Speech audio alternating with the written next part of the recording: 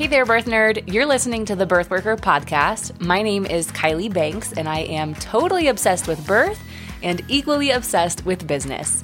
And this is the show where I help women turn their passion for birth into a sustainable, profitable, and most importantly, impactful career. All right, let's get into it. Hey there, and welcome back to the Birth Worker podcast. This is episode 66, and it is Friday, so I am answering 3 of your questions in 15 minutes. Let's jump into today's questions right away. They are short questions, but they are good ones. So the very first one is from Allie, and Allie says, how do you navigate in-person clients when you have a breastfeeding toddler who also nurses to sleep and bed shares? So Allie, wow, how do I navigate it with a lot of tears from me and my partner and our daughter and a lot of patience and a very non-calm mind most of the time? I have to be honest, my daughter's a little bit older now, so when I attend births, it's pretty much fine. Like, she's used to it at this point. But there was a period when she was maybe 6 months to a year and a half where if I was gone for a birth, she literally cried the entire night. And the interesting thing here is that, it affects me less than it affects my partner. So I can typically slip out of the house for a birth. Like, let's say I would say 80% of the time I'm like called in the middle of the night. Not always, but the majority of the time. So I can slip out of the house and nobody wakes up, right?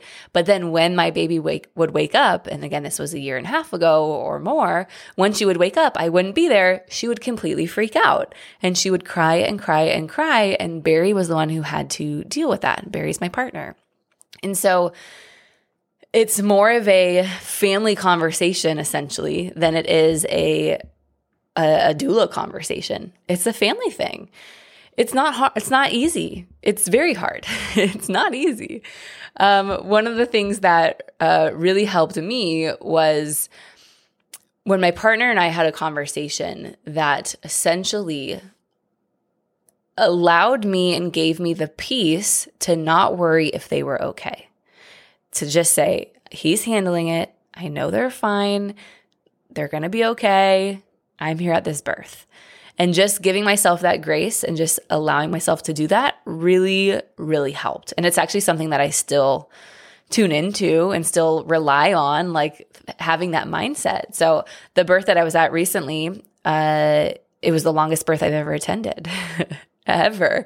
I thought I would never say that again after the last longest birth I ever attended, but this one was even longer. And you know what? They were okay, but there were still times during it that I almost felt an obligation of like, I got to go home. I got to take care of my kid. They're not okay. They can't do this. He can't do this. And it's just not true, right? So he is strong enough. My daughter is strong enough. They're going to be fine. We're all going to be better because of this. And I really lean into that. So it's not easy, but that's what I do. And I will have to say, just through years of experience, that the hardest times are the times that I leave in the middle of the night and then she wakes up and I'm not there. So if I go to a birth in the day and I'm just gone for bedtime, for some reason, that's been totally fine. So we release any like parenting rules and we do what we have to do to get her to feel safe and feel supported. So if that means falling asleep with an iPad or falling asleep driving around in the car or falling asleep with a stroller or, sometimes falling asleep crying, it happens. And so we just need to allow the space for that to happen and really work on our own self-care, right? Which is what we talked about on Wednesday. And self-care doesn't just end like in the birth room. Like being a doula is hard work. So self-care kind of needs to be the foundation of all of this. All right, the next question is from Samantha. Samantha says, how do I navigate taking time off as a doula? Whether that's for taking vacations or maybe I just need a break. Now, this is a phenomenal question because not a lot of people are asking this. A lot of new doulas are so, I would say, like desperate to get new clients that they don't even think about what's going to happen down the line when they're attending births every single week and have no breaks. So with being a doula, it's interesting. The majority of my clients hire me at some point in their first trimester, in their first 12 weeks. And so it's interesting. They're hiring me now, but I'm actually not going to serve them for another like 5 to 7 months. So I have to always be like thinking ahead. So my vacations have to be planned 5 to 7 months ahead, right? I have to do it strategically. Now, a lot of people, what they do is they take 2 months off per year. They take, for instance, like June off and December off. So they won't take any births in June. They won't take any births in December. But that being said, that doesn't always mean that no births actually happen in June and December, right? You could take a client whose due date is May 20th, and that baby could come the first week of June. You could take a client with a due date of February 1st, and that baby could come in December on Christmas. We have no clue. So even if you are scheduling your vacations out and you're strategically taking clients with certain due dates, just know that you got to kind of think a level deeper than that. So you have to either build up a backup doula system, or honestly just be honest with these clients of like, hey, look, yes, I'll attend your birth, but if your baby comes in this month, I will not be there. Do you want a backup doula? Do you not want a backup doula? Do you want me to be there virtually? I can call in, what do you want? Because every client wants something different. Not everyone wants a backup doula. Someone wants you or no one else, which is beautiful too. And then the other way to do it is to plan your vacations last minute around spots that you have open. And this is, I kind of actually in my life balance both of these. So I'll plan a few vacations per year and then not take clients anywhere around those vacations. And then like actually in June, I have a gap where I'm not on call for anyone's birth. And my business coach is doing a retreat in London. And literally I was like, hey, let's go to London next month. I think it was immediately after that last birth I attended. Hey, let's go to London next month. Booked the flights. We're going to London for 5 days. And so I do a mixture of both. Do what feels good to you. But the important thing here is that you're just remembering to take time off as a doula. That doesn't mean that you need to go on vacation. It means that you can just turn your phone on silent and not have to sleep with your phone underneath your pillow because you're scared that you're not going to wake up when your client calls you in the middle of the night. So does anyone else do that, or is that just me? Feels so good to put your phone on Do Not Disturb for a couple weeks, at least a couple weeks every 6 months, let's say. I think that's really important for just your mental health. All right, the last question we have today is, have you ever made a bad investment or a bad financial decision? If so, how did you recover? So if you have been in any of my programs, you know that good and bad is completely subjective, completely. Even things like a good birth and a bad birth, totally subjective. Even things like death is bad, totally subjective, right? Totally 100% subjective. So when you ask me if I've ever made a bad investment, just know that whatever I say is not an objective response, right? It's just how I perceive the investment that I've made. Now, there have been, first of all, I'll say, I don't think I've ever made a bad business decision, the bad investment, but also I know that I'm in the perfect spot, exactly where I am, standing in my office, recording this podcast, and all of the hard moments in my life have literally gotten me exactly here in this moment, and I'm forever grateful for that. So I would not call them bad. There have been investments that I've made where I did not gain anything from them, or I quote unquote wasted money. But even then, it was such a great lesson on what not to spend my money on, right?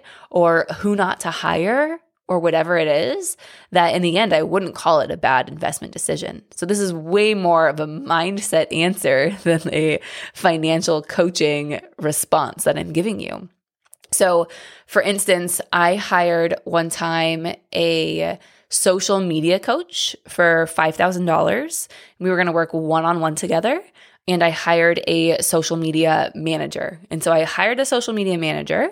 I was paying her about $5,000 per month, maybe $4,000 per month, something like that.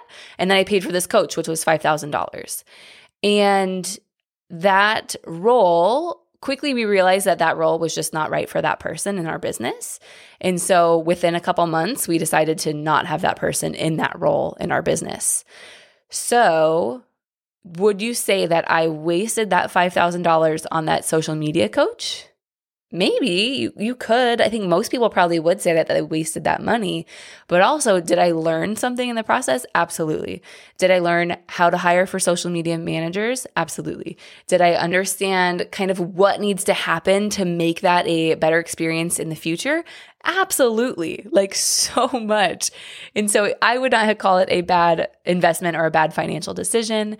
And one of the reasons that I don't have any ill feelings about that whole situation is that I take care of the financials of my business really well. So I'm not over investing in my business, right? I have a certain percentage that comes to me. I have a certain percentage that stays in the business. So for instance, there are times throughout the year where it's like, hey, my business has $20,000 in its bank account that we don't necessarily need right now. Who can we hire? Can we hire a new coach? Can we get a new software? Can we invest in some way? What can we do? And sometimes it even looks like, can we donate this to someone who needs it, especially if it's like a past student or something like that. And so typically it's not like coming from Kylie's personal money when I'm investing these $5,000 or even up to $20,000 in a coach. It's coming from my business's money. And so you know what? As long as my take-home percentage or my profit percentage or my profit ratio is what it's supposed to be, I'm good. I'm totally good. And so no, not a bad financial decision, just an amazing lesson. And there was no need to recover after because I did not make that investment from a place from a place where I couldn't afford that investment. And that is just one example. There are several examples of training people on roles where then they switch roles. And again, you could call that a bad investment. You could call that wasted money, or you could call that one of the best lessons you've ever learned. And you're going to do so much better next time. And you're going to be such a better CEO because now you've gone through this experience. Thank you so much for being here and listening to the podcast. Hey, if you want your questions answered here on the show, go ahead and go to birthworker.com/ask and leave your question so I can answer it next week on the podcast. We are running out of questions, and so every couple of months I need to ask you to send in your questions. I love doing these 3 and 15 episodes. So again, go to birthworker.com/ask. You could also DM me on Instagram and I can send you the link to ask your question. And that way we can answer it right here on the podcast. All right. Thank you so much for being here. I will see you next week.